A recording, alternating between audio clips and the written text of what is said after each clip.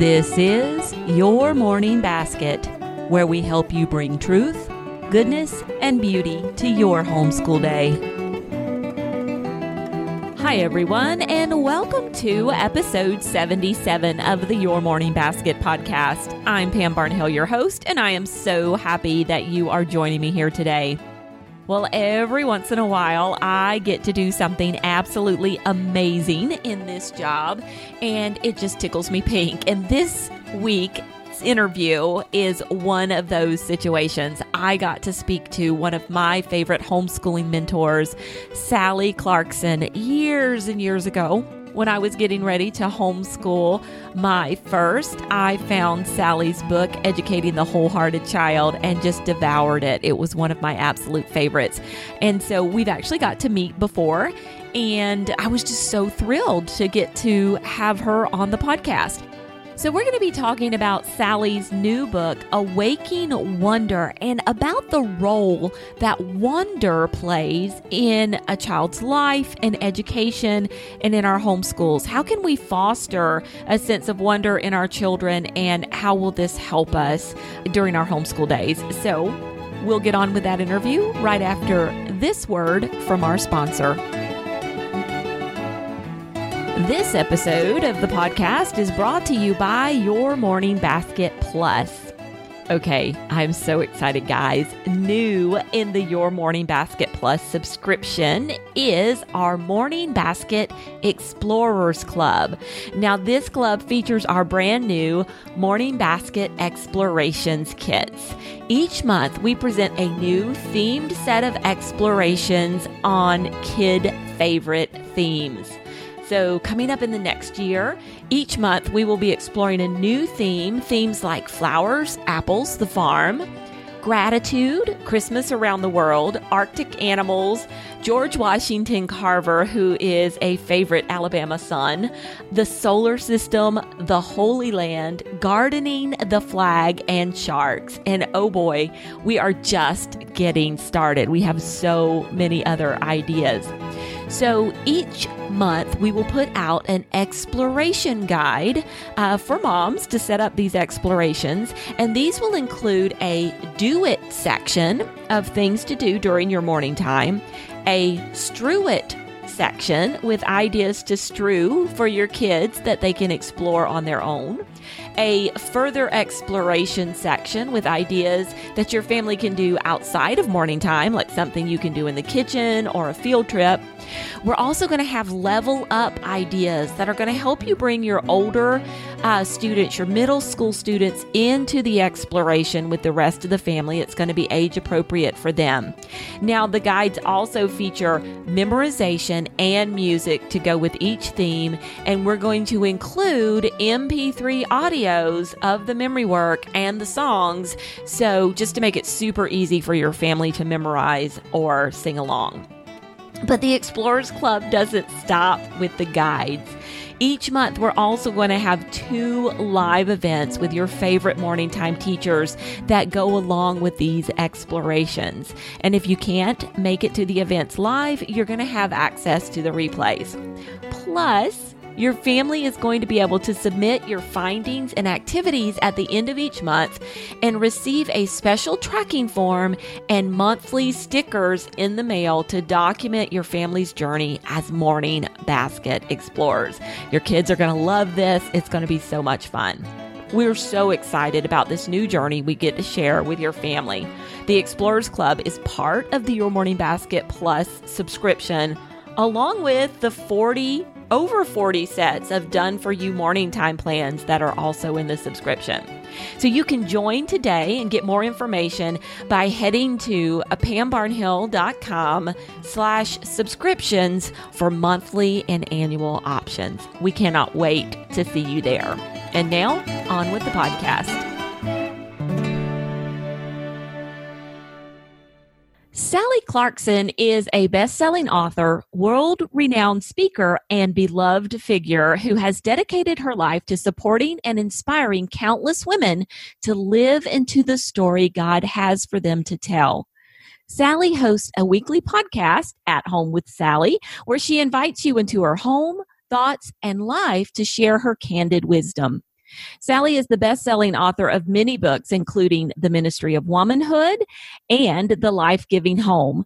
She and her husband, Clay, founded Whole Heart Ministries to support families in raising faithful children in our difficult culture, and together they raised and homeschooled their own 4 children. In her newest title, A Waking Wonder, Opening Your Child's Heart to the Beauty of Learning, Sally shares the principles that guided her in raising her children with vibrant faith. Sally, welcome to the podcast. Thanks. It's so fun to be with you today. It is so good to have you here. I will tell you that I don't think this book gets talked about quite as much anymore, but back in the day when I first started homeschooling, your book about the wholehearted homeschool was like my favorite. Oh, Raising the wholehearted child. Yes. Homeschooling the wholehearted child. That's it.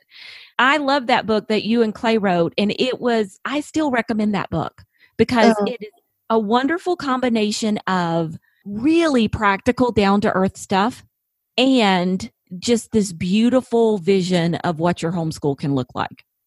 Well, thank you. Well, we've always been idealists, and we also, it's funny that people think you can't be idealists and have an out-of-the-box lifestyle, so to speak, and also have plans. And we have both.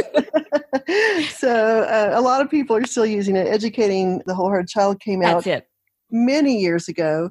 And as I look back on it today, I think, wow, there's hardly a thing I would change except to say that I wish all mothers had full-time house cleaning, Yes, I would get on board with that, Sally. Maybe the government should provide that for us. Oh, that's funny. Yeah, I had the old red covered copy that was worn out and falling apart. And then ancient. Yes, when the updated version came out with the photographs on the front, I got that one too. But yeah, that's still a great one. That's still a great one. I love it. Great. I know a lot of people know you, but just go ahead and give me the overview. Can you tell me a little bit about yourself and your family? Sure. I am an author of, this is my 21st book. And my real underpinnings in my background is that I worked as a discipler, as a missionary in communist Eastern Europe many years ago. And in the midst of it, I got a real vision for what it looked like to raise up a generation of children who both love God, are engaged intellectually, have a sense of wonder in their lives, have a sense of story. And so we entered into the home education movement literally 36 years ago. And we'd never even heard of home education. We came at it from a whole different point of view. And so we just kind of took a risk, lived by faith, threw out most of the standard ways that most people had been educating. And much to God's grace and our surprise, our 4 children have left our home, and they all are involved in writing and producing and movies and music. And they love the Lord, and they have a real vision for life. And so I thought, I felt so unsupported, and I was so new in the movement as a pioneer that I wanted at this point to really write another book, do more podcasts about what it looked like to really shape the heart, mind, soul, and vision of the next generation, what it looks like after having done it and after having seen God's blessing in the midst of it all. Yeah. You know what struck me? I was on your website as we were preparing for this, and you have the Clarkson books there. So it's not just Sally's books that are listed on the website. It's the entire family's books. Mm-hmm. And you're all writing together. And I thought, wow, writing lessons must have gone so much better at her house than they go at mine, because she has children who are willing to still write with her. Well, the thing is, and this is there's a lot of stuff in the book about it, but we never in our lives used a writing curriculum. We just helped our children fall in love with words and messages, and we talked a lot. We had dinner table discussions. We read great literature, and the writing, and as a matter of fact, at this moment, all of them are contracted for either one book or 2 with publishers. It came out of their heart, not out of a prescriptive writing curriculum. And so that's a little bit of what I wrote about in this newest book, Waking Wonder. I look back and I feel like sometimes out of this great desire and passion for really doing the very best job with our children, which is what these precious ones are doing, sometimes we take on yokes or burdens or voices in our head that really create more havoc than create inspiration in the lives of our children. And so I wanted to write a book to say, looking back, this is really what we did, first of all, to give them an engaged and excited intellect. But the second thing was, I feel like a lot of kids in this very difficult cultural history of things have lost their faith, have been hopeless, have not known how to go into the world with a real sense of a foundation. And so I really wanted to write a book too and say, really, education is about shaping their faith, their spiritual foundations, their character, their vision. And so education isn't primarily just a list of reductive facts or ideas to know. It really is about shaping the whole life of a child become adult in their generation. Okay, interesting. I want to unpack that a little bit. I want to go back to what you were talking about earlier, though, how you didn't like do the writing lessons. You didn't have a prescriptive kind of path that you laid out. So what about the mom who's sitting there going, okay, Sally, but you're a writer. This was easy for you. I want this for my children. I would love for them to grow up to have that kind of relationship with writing, like your kids do. But what do I do if I'm not a writer? Read my book. I love it. No, the thing is, one of the things that I start out with in the book, and I understand this, and of course, you have to kind of, the most important thing, there's probably about 5 most important things, but is you have to develop a philosophy of education before you can have a grid through which to say, this is how I'm going to do it. And I was one of those kids in school. I was bored. I probably talked too much. I thought, oh my goodness, can I ever get rid of this? I wasn't engaged. I wasn't inspired. And so it actually happened. My husband and I were working in Vienna, Austria. We were a young couple then helping to pastor an international chapel with about 40 different countries in our church. And I was sitting at our lunch table. We'd invited people over every week. And there were people from South Africa, attaché is from South Africa, and there was a trombonist in the Philharmonic in Vienna, and an opera singer, and 2 people from Russia, and a refugee from Iraq. And as they were all sitting there talking, I thought, oh my goodness, I would love to know more. I would love to learn. I wish I knew about artists and musicians and ideas and philosophies and politics. But I had grown up, gone through school, college, could speak part of 4 languages because I'd lived in different countries. And I thought, I never fell in love with learning. And so when I came to this whole area, Clay and I came idealistically, actually committed to it before we had our first baby. We are idealists. I realized that I wanted to look at what education and the shaping and the formation of a child's intellect, soul, character, what would that look like if I came at it from a new drawing board? And so that's where we implemented our philosophy. And I think it's really so easy to get caught up in the checklist and the fear that, oh my goodness, are my kids going to do well enough? Have I done enough? Instead of saying, wow, I'm going to send them into a really difficult world where the internet is filled with differing opinions and differing messages. And how am I going to so shape and inspire and pass on a legacy of faith to my children that they will stand fast in a very secular world? So I really wanted this book to be much more about, you've got to focus on what's going to matter for their whole life.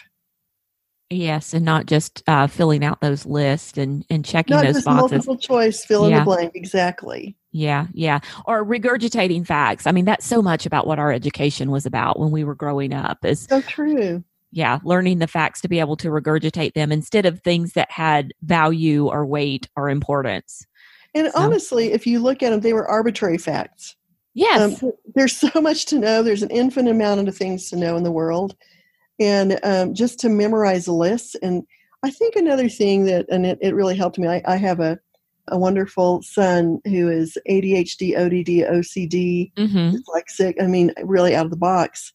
And I realized that in many ways he was really brilliant and fun and in many ways challenging. But I thought if he had been compared to everyone else who had to sit still, could never ask questions because it caused too much disruption, had to always get the right answers, it would have crushed him. And so I further realized that every child has strengths and weaknesses, and that when you have this opportunity to give your child an individual education, you can really help them to live into their potential in ways that being in an age-graded, test-oriented world doesn't work.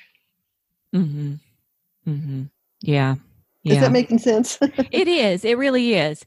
Well, let's talk a little bit about wonder. Because I really want to dig into this idea. I want to hear what Sally Clarkson's definition of wonder is. Well, I'm going to just kind of give you more of a story than anything. Okay. As I look at my children, and the book starts out with a story about us living in the mountains of Colorado. We backed up to thousands of acres of national forest. We were kind of in a secluded place. And I opened the book with a story of saying, oh my goodness, this is such a beautiful summer night. The skies are clear. There's myriad, thousands and thousands of stars because we didn't have any city lights where we were. Mm-hmm.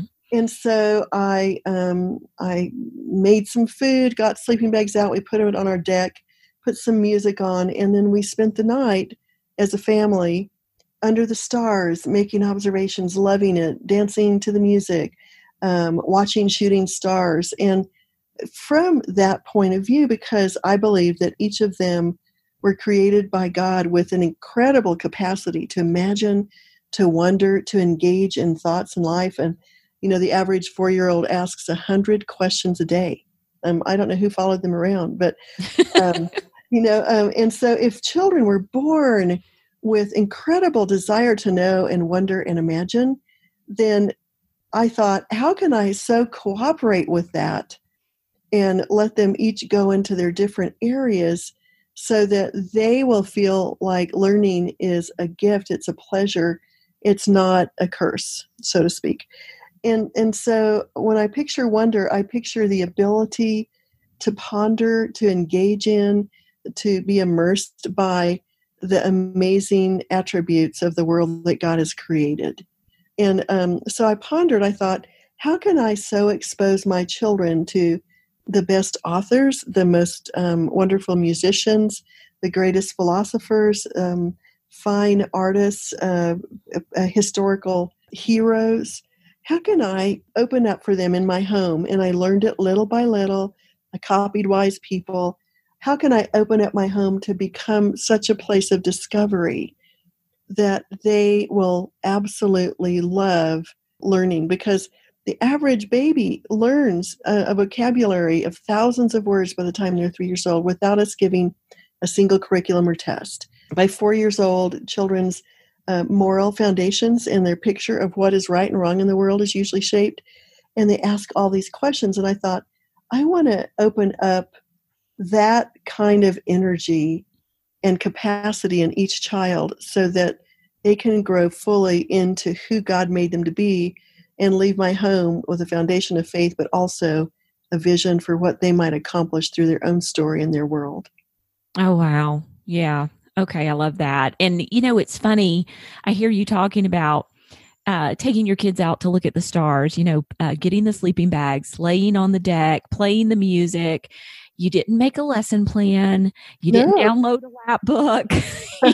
You did, you just went out there and did it. And so it's almost like, wonder is it's set apart. When we think about, well, we're going to do something with our kids. We're going to experience the stars together. It's like I don't know if you've ever read, Dr. James Taylor's book, Poetic Knowledge, where he talks about wonder, and he quotes Thomas Aquinas and just this idea that wonder fits into this different way of knowing something. Right. And it's really important to faith too, because faith is taking a leap of belief into the stories the imagination of the creator when he made the world. I think that so many times we've turned into a didactic sort of a society. And I kind of think I wanted my kids to know that God is transcendent beyond our imagination, but we can know things and observe things and learn things along the way. So, yeah, I do think that wonder is this energy that motivates us to wanting to know. And so from that night, one of the kids said, I want to look up galaxies. Another one said, I want to draw a picture of all the different moon and stars and find out what they are. And we studied Galileo and we studied Copernicus. And from just that one evening, then we left the next day looking up all sorts of interesting knowledge about just the interstellar issues, people who'd observed them, things that we learned, science books, because their wonder had been captivated by the evening, and the next day they were interested in exploring it further. Yes. Whereas if you'd started from the other side, there's a very good chance you might have lost some of them. Yeah, you have to memorize these constellations. Right. You have to tell me what date was Copernicus born in. Why did they imprison Galileo? And it would have been fine, but as it was, they created that sense of interest. And kind of the way we did it, you do have to take a step of faith in that you have to realize that if, gosh, you have these 17 or 18 years before they supposedly graduate, when you're doing this kind of learning and exploring and asking questions at the dinner time, and saying, what do you think? And watching videos and going to museums. When you do this over a lifetime, I'm just shocked at who my children became, because I thought, wait a minute, I didn't finish enough books. I didn't do everything right. And yet 2 of them are finishing their PhDs. Sarah graduated from Oxford with her Master's of Theology. Nathan has made 2 films. One was picked up by Netflix. I mean, it's not that I was anything. We still had dirty dishes, and I lost my temper from time to time. But the point is that if you plant seed in good soil and water it and fertilize it and protect it from the elements of life, you're going to expect that seed to grow. And in the same way, when we cooperate, when we plant great seeds in the hearts of our children in good soil, and we water and cultivate and nurture those seeds to grow, they will grow. In other words, these are things that are possible for all students, all families. It's just a matter of looking at education from a little bit different point of view. And that's what I hoped to help people learn to imagine for themselves and for their own families. And it's a lot easier. I didn't do age graded. I taught all of my kids, and they were 11 years different in age. All of them came to the same reading time. The older ones read some of their own independent books. We always read children's books along the way with the subject we were studying. But I just wouldn't have had enough capacity or time or patience to do age-graded curriculum for all my children. I don't know how people would do it. Mm-mm. And so the only age-graded curriculum we used was math, at least one a year, and then a very, very simple grammatical, kind of book, like 5 minutes a day. And then everything else was done together, exploring, learning, living that organic sort of life. And that does require a step of faith, but it really works. It's how a home was designed to be. Yeah. And I love to hear you say that, because that's a place where I think so many moms struggle, and that's what morning time is all about. It's all about getting your entire family together around the table and doing as many things. I mean, we even do grammar together. Yeah. I mean, that's so good. And then the older and the younger teach. And I think that's wonderful. Yeah. And I think that's one of the most difficult paradigms for homeschool moms to break out of, is that, when you get that 11-year-old together with that 6-year-old, they just don't see how, I can read about the American Revolution with both and they can both get something out of it. But you're telling me it's going to be okay. Well, and I think too, every family is different, and we have great agency to coordinate our family in the best way possible for them. But I think we started this from the moment they were born. I mean, in other words, the earlier you start and you establish it, this is what we do. We get up, we have devotions, then we wash the dishes, and then we go read. And then when you establish these routines and say, this is how we're going to do it. And I think that my children thought that reading aloud was playtime. I mean, they loved the stories. They loved the books. They got engaged in it. I always gave them something to do or play with while they were listening. If they couldn't tell me back what they'd read, they had to hear it all over again and take away whatever they were doing. But yeah, I just really feel like and of course our children do things like in the midst of a great novel that you really want them to learn from, they interrupt by saying, "He touched my toe." Or they'll get into fuss with mom. A part of it all, it's not an unmessy scene, but it's no, not this, no, not this, establishing habits, establishing patterns, loving the same things. And over a lifetime, they're listening more than you think. Yeah. They are engaging in amazing ways, and they really are emulating the life that you are living in front of them. Yes. And it all adds up over time, because I think we get so caught up in what the day-to-day looks like. Yeah, exactly. Yeah, it really, really does. So it's so good to hear you say that. Well, you've given us a great example of taking your kids out to look at the stars, but how can we foster a sense of wonder in our kids? If we're hearing this and maybe we're contemplating teaching and learning and living with our kids like this for the very first time, what are some things that we can do? You've mentioned talking at the dinner table. Can you give me a couple of other practical examples? Yeah, I actually wrote a book called The Life-Giving Table. Also wrote a book called The Life-Giving Home, which both of those books have hundreds of ideas of how to create an environment, how to create traditions, how to create routines. Because the more you can kind of set this kind of philosophy as a rhythm of life, as an expectation of this is how we live our days, then they will more easily live underneath it. I think sometimes, and it just takes time, and you have to do it your own way according to your personality, but I think sometimes kids have grown to depend too much on machines. And if it's kind of like if you offer them from a very early age the entertainment that comes from television, computer, gaming devices, telephones, then of course that's like offering your children potato chips first before you offer them, something else wonderful that's better and more healthy for them. And so sometimes you have to recognize that breaking those habits will require that you give them some interesting and fun things to do. And so we kind of pictured our house as a resource. So we had lots of Legos, and we had lots of puzzles, and we had places for each of them to go. We had dress up clothes. We had, we'd give them a little tape recorder so they could write their own plays and act out their own parts. We would staple together lots of paper and say, now I want you to write a book about this era that we were just talking about. We gave them instruments to play. We gave them, in our own home, because Clay and I became writers. We weren't writers at the beginning. I didn't write my first book until I was 44. And so we kind of came upon this slowly but surely because we had messages. And so writing came out of messages. But we would give them one of our catalogs that we were working on. We used to carry 500 books, the best books that we knew about, in a catalog. And we would say to the kids, how would you describe the book? What copy would you do?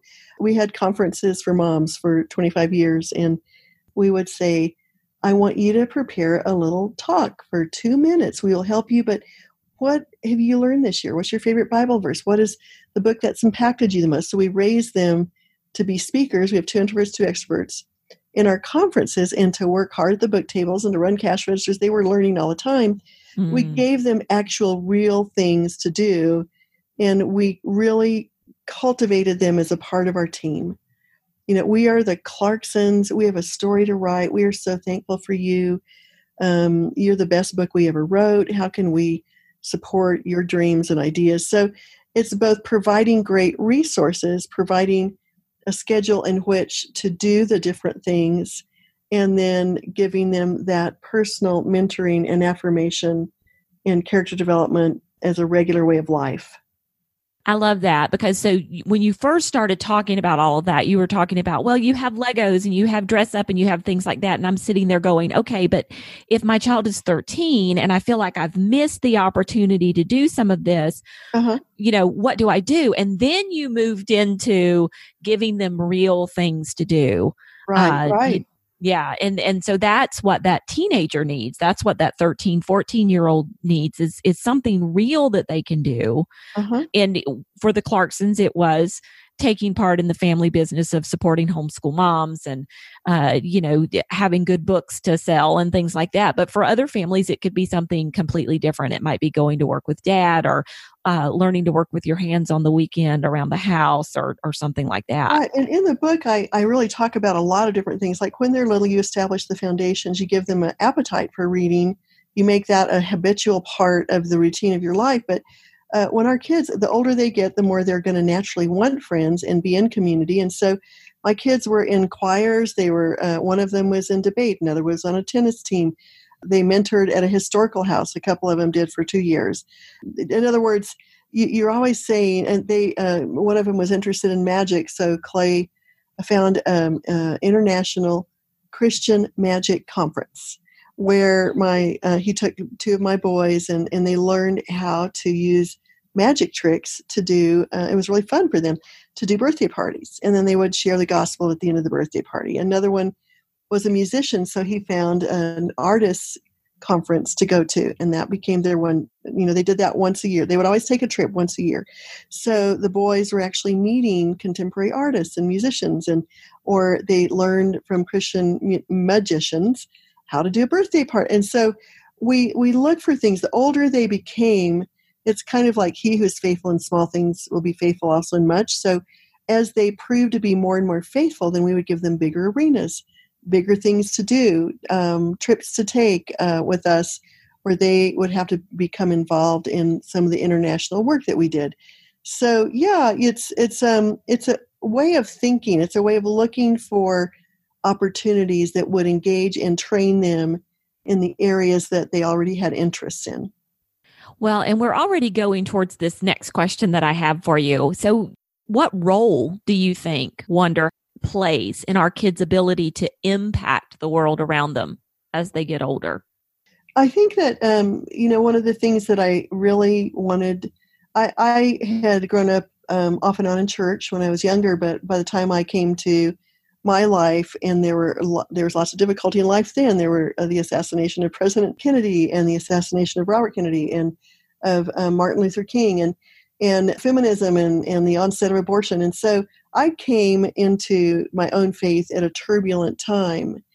And so I thought, if I have kids, I don't want them just to have a reductive faith where, it's like as though we can put God in a box. Like, if God is this way and this way and this way, and theology is this way and this way and this way.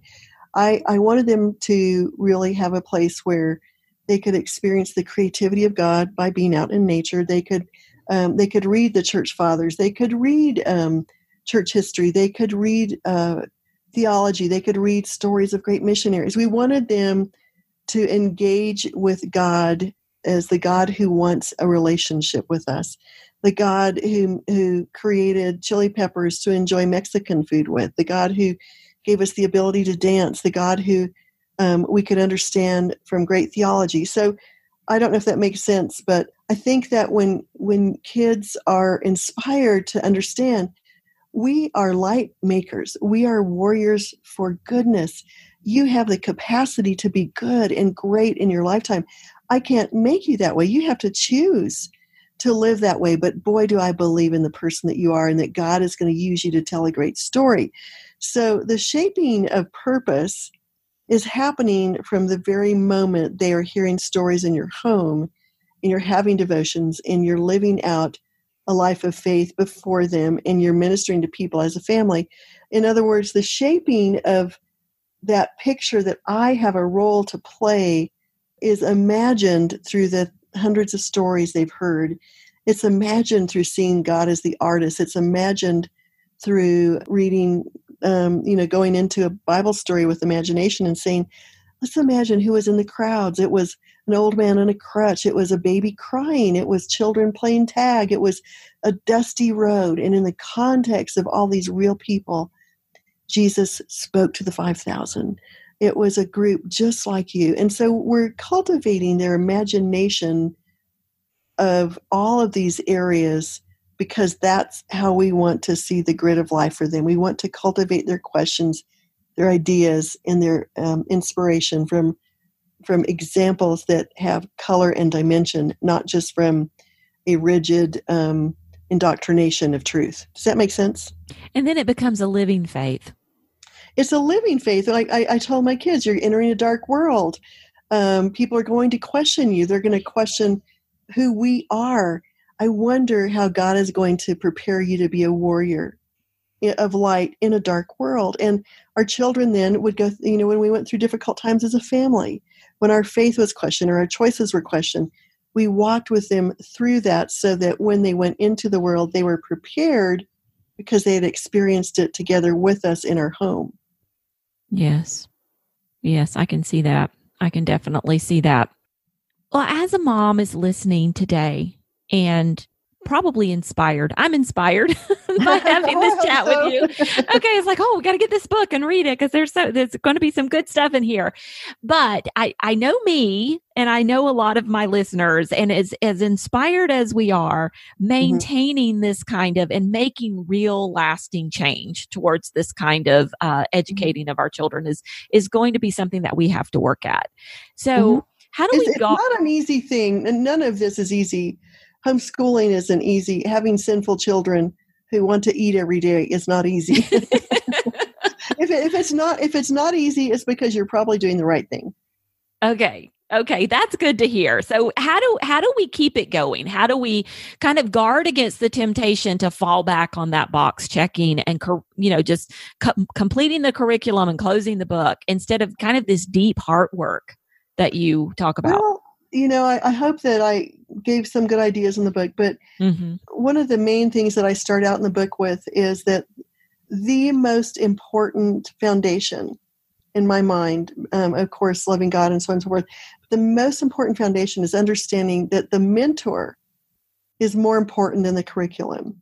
That if you as a woman are reading interesting books, if you are growing as a Christian, if Jesus said that the student will be like the teacher, not the student will be like the curriculum. Ooh. And so, when I look back on life, I said to my children, I said, what would it have been like if Jesus just came to his disciples and spent 3 hours a day and said, here's a book, read it.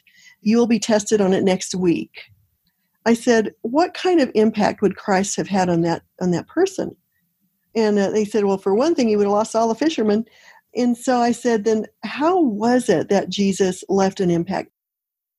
To pass on this, what I think is kind of a superior, I think it's how we were made, this life of engagement and wonder and ideas and wanting to know and wanting to learn. I couldn't pass it on unless it was a part of my heart. And so I feel like what I would really say is you have to believe in the philosophy of education that is more organic and what I believe is from God.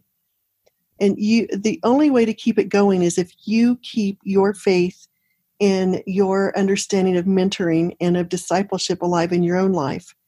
And because discipleship, mentoring, me being the model of who I wanted my children to become, that was my method of education.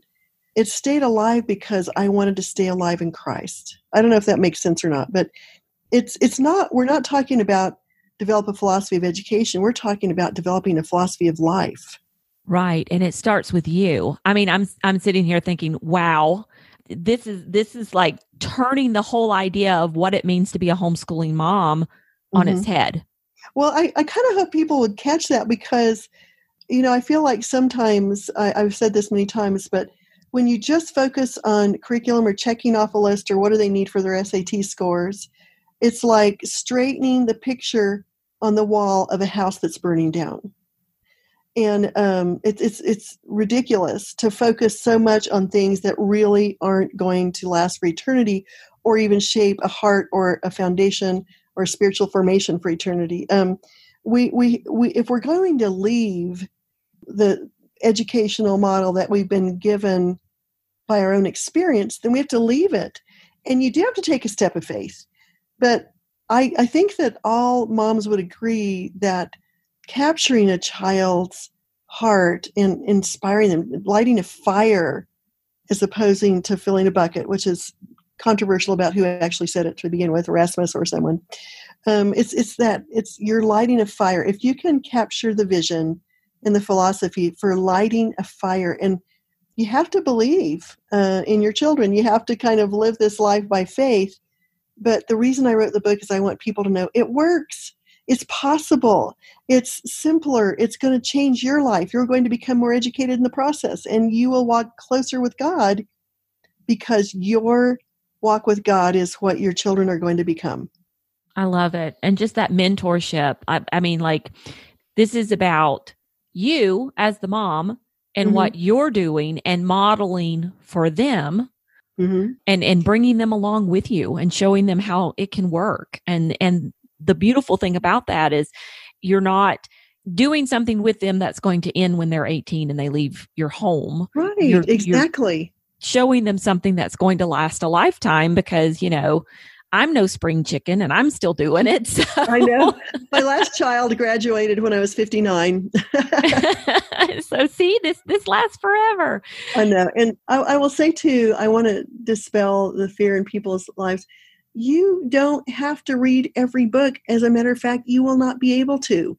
Right. You don't have to do everything. If your children become engaged and excited about learning, and you just have a regular habit of reading, you know, so many days a week, and you do chores and you do devotions, the cumulative effect is that they are going to be brilliant because they have been fed on great resources. And you'll be surprised. You'll think, wow, in spite of all of my faults, all the ways I didn't complete everything, how did this happen? Everyone I know who's at my phase, whose children have become greatly engaged in life, all of them are shocked. How in the world did I do this? And it's because children are already made to learn and to be engaged and to be involved. I know that mother of the lazy teenager who's hormonal can't believe this right now. But once you have enough children, you'll realize, oh yeah, all children are going to have hormones. Oh yes, this third child and fourth child who are expressing this. Oh yeah, they'll go through it. All my other ones did too. So there's a way in which we accumulate wisdom just by the experience of living through it. But you don't have to do everything. When you cooperate with engaging their hearts and minds and souls and imagination and building some character, they will be just fine. Oh, I love that. When you cooperate with it, not when you set it up, not when you plan it all out, not when you, it's not up to you to do all of that. It's up to you to cooperate with it. And you have to not be on the internet and not compare yourself to people. Yes. Your home is unique. A lot of love, literature, learning, and chores is what they need. They'll be fine and have some community along the way. Well, I love that idea of giving them more chores. So the more they can clean, the less I have to. Yeah, well, it's just them being apart. I actually had my kids thought it was so funny the other night. Several of them are home right now because two of them were sequestered in a tiny little place in Scotland, and two of them were sequestered in New York City, my son and his new wife. And we were having all week long, we've been having people over a little bit at a time. And they all just jump in. I don't even have to ask them. I never thought this would happen. But one of them was sweeping the back porch. The other one was scrubbing the kitchen down. The other one was preparing food. And the other one was vacuuming. It was just kind of, they all said, okay, we got to get this done before tomorrow. And I thought, I never thought this would happen. But they were listening. We did it over and over again. And it was just kind of this happy moment for me to realize, wow, we are a family who loves to talk and eat and do all those things.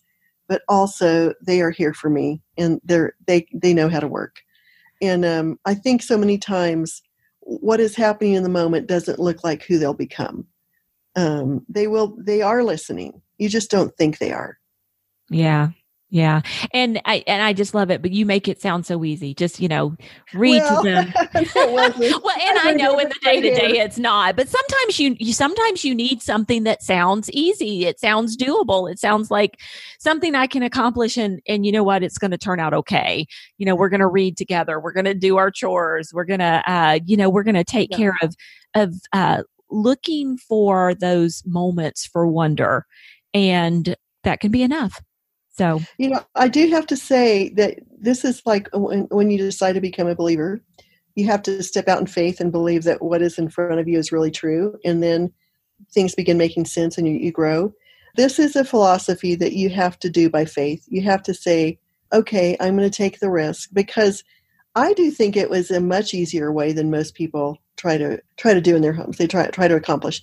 I think that the idea of having multiple textbooks and getting through them with each child at an age graded curriculum, oh my goodness, that probably would have killed me.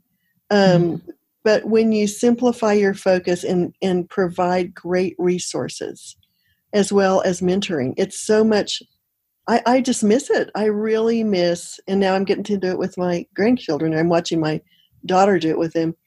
I miss the discipleship mentoring in books and the eating together. And I think that when you can adopt a more holistic lifestyle that cooperates with family and doesn't have to just compare itself to all the standards of the world.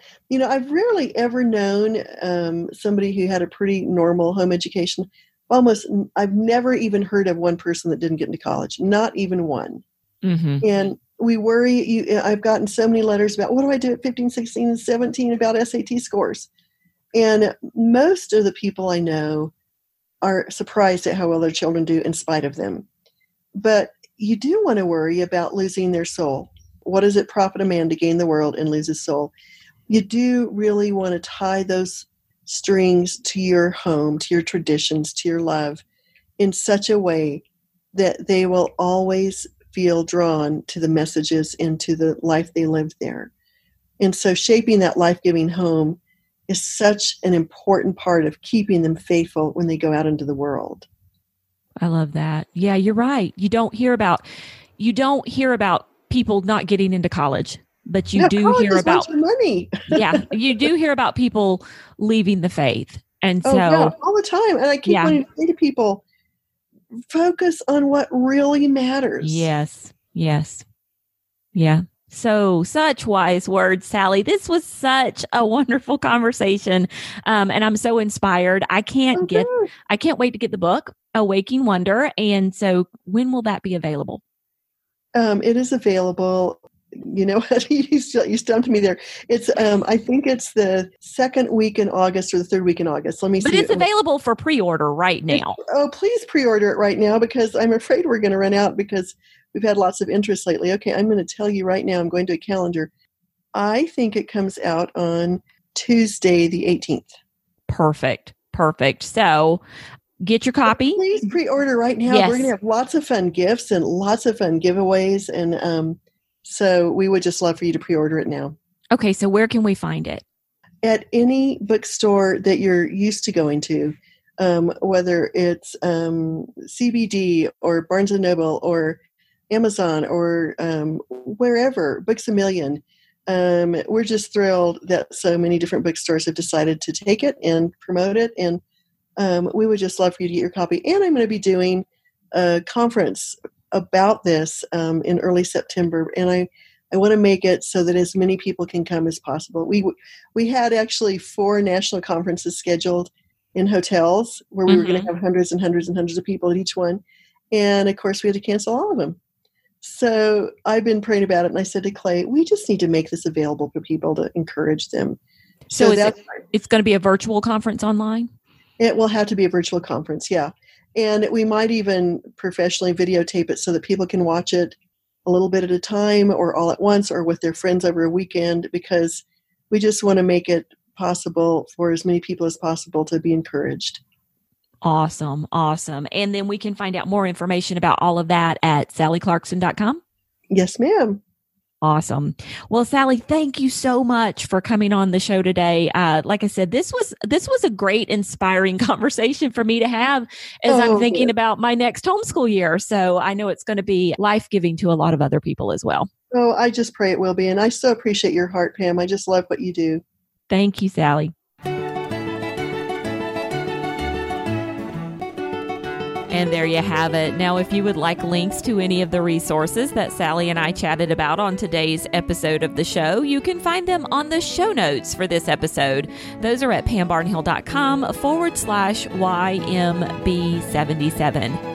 Also on the show notes is a link there for you to leave a rating or review for the Your Morning Basket podcast on iTunes. The ratings and reviews that you leave about the podcast help us get word out about the podcast to new listeners. And so we thank you so very much for taking the time to do that. It sure does mean a lot to us. I will be back again in a couple of weeks with another great homeschooling interview. I'll be interviewing homeschool mom and history professor Jill Hummer.